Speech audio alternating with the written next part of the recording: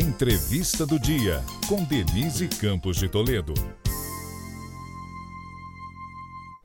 E vamos falar agora sobre a religião na pauta política, o peso dos evangélicos nas eleições, o posicionamento da Igreja Católica. Eu converso com o André Regis, que é cientista político e professor da Universidade Federal de Pernambuco.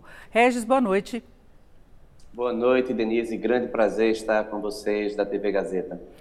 Bom, André Regis, faz algum tempo que a gente tem falado sobre essa questão dos evangélicos, não é, a participação política. A gente tem visto muitos políticos participando de cultos, tentando atrair essa faixa do eleitorado, não é? Eu queria saber como é que você vê essa disputa, né? A inclusão da igreja nas pautas políticas, não é? Essa tentativa de aproximação, e a gente vê o presidente Bolsonaro muito mais próximo.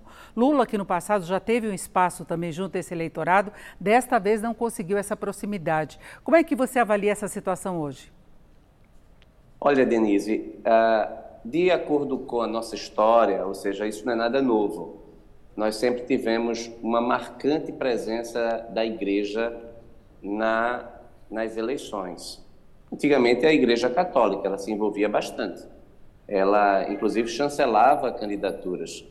Isso ficou muito conhecido, a presença da Igreja Católica nas eleições constituintes para a Constituição de 1934. Ali foi um traço marcante da participação da Igreja Católica, dizendo quem deveria ser eleito e quem não deveria ser eleito. De lá para cá, isso tem sido constante. Houve uma diminuição, é verdade, dessa temática, mas a partir da Constituição de 1988 para cá, se antes havia uma forte participação da Igreja Católica, as igrejas evangélicas, elas ganharam muito protagonismo. E ganharam um protagonismo crescente e de êxito nas urnas, né? Então, por exemplo, se em 1994 o Congresso Nacional apenas 10% era formado por evangélicos, hoje já é mais de 25%. Então, isso revela que é mais ou menos compatível com o tamanho da população brasileira de evangélicos. Ou seja, também é um público crescente, os evangélicos são mais ativos hoje, as igrejas se envolvem, os movimentos da igreja, principalmente as neopentecostais. Então, é um fator que pode ser decisivo na eleição agora presidencial. Agora a gente vê muita discussão nessa questão das pautas que são desenvolvidas para tentar atrair esse eleitorado, não é? Então, muitas vezes se questiona o fato, você tem uma posição contrária, por exemplo, ao aborto, mas defende armas. É uma questão que é colocada sempre nas discussões quanto à participação dos evangélicos. Você acha que tem uma pauta definida ou é uma questão de proximidade, de espaço político que se possa dar? Tem uma pauta muito bem definida, notadamente contra a descriminalização das drogas, do aborto, a questão da ideologia de gênero, não é? Ou seja, pautas identitárias. Este é o núcleo central do chamado voto evangélico, que também é importante, Denise, a gente também salientar que dentre os católicos existe um movimento chamado Igreja Católica, a Renovação Carismática Católica, que também tem essa pauta idêntica. Então, não é apenas essa pauta pertencente exclusivamente aos evangélicos.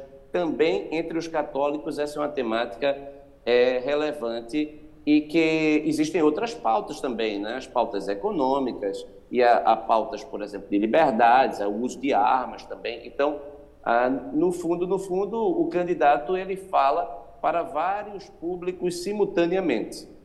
Agora, na sua avaliação, nós podemos estar vendo aí uma tendência mais conservadora do eleitorado em geral e que aí vai de encontro a essas pautas que são colocadas pelas religiões?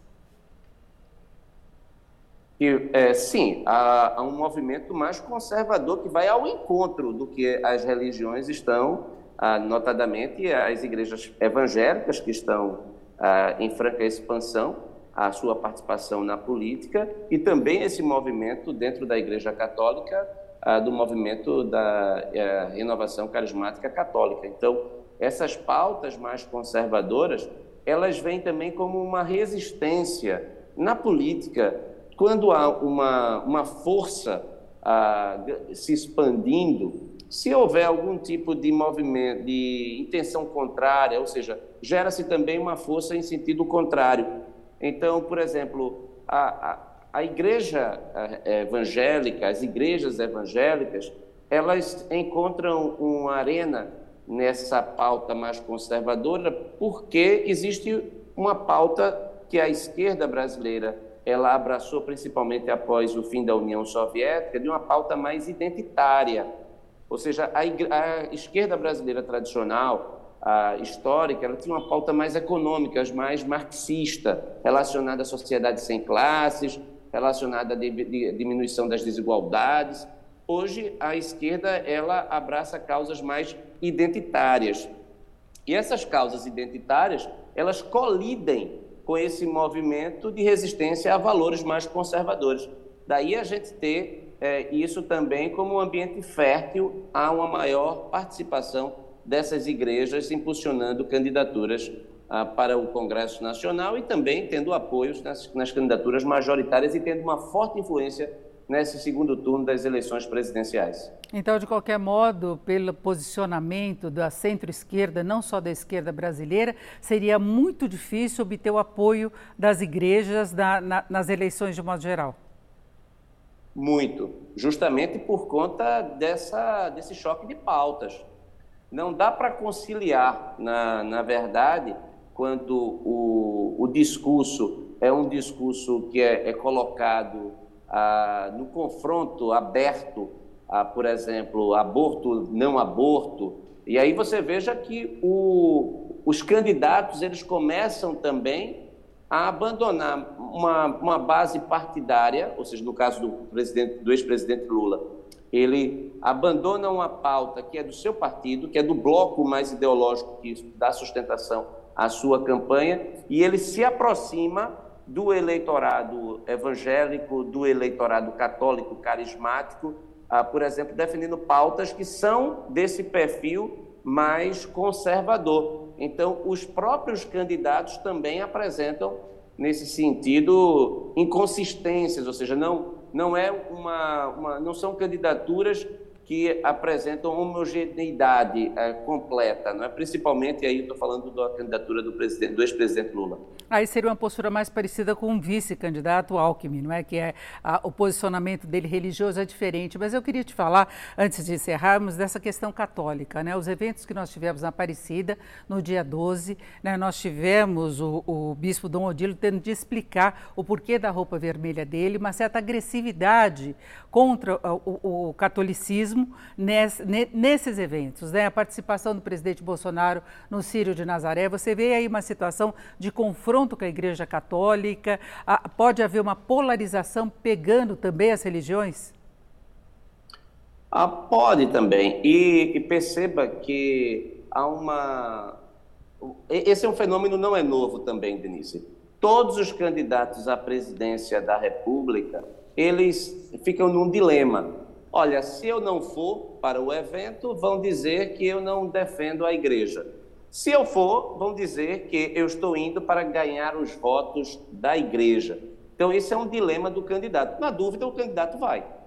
Então, é preciso que a gente separe as coisas. Também é importante salientar e separar que o comando da igreja não necessariamente reflete uma unidade na igreja, não é? Ou seja, não existe um comando. E a Igreja Católica, ela tradicionalmente, ela influenciou bastante na política brasileira. Mas ela mudou de postura. Mudou de postura no sentido de ser menos ativa. Ou seja, ela não patrocina candidaturas, como, por exemplo, igrejas evangélicas patrocinam. Então, há uma lógica hoje de dizer, olha, não se pode usar a Igreja Católica para propósitos políticos, e isso pode, eventualmente, levar a algum tipo de arena eleitoral de versões de quem tem o apoio, quem não tem, se deveria ir, se não deveria ir. A Igreja Católica se aproxima mais de causas humanitárias, né? Em determinados movimentos, é por aí que ela atua no combate à fome, por exemplo, mas são questões muito específicas, né? Sem dúvida, a Igreja Católica ela mudou de orientação há bastante tempo. Antigamente ela tinha uma presença marcante na política, inclusive o Estado brasileiro era confessional, né?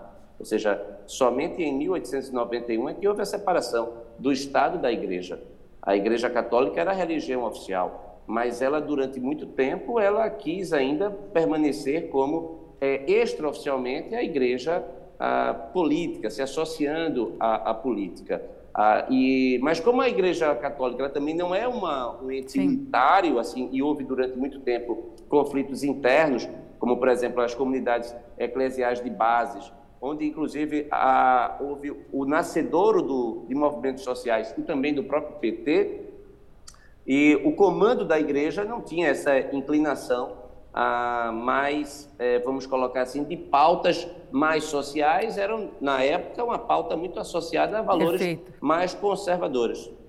É isso, nós ouvimos o André Regis, que é cientista político e professor da Universidade Federal de Pernambuco. André, muito obrigado. Essa foi a entrevista do dia para o podcast do Jornal da Gazeta.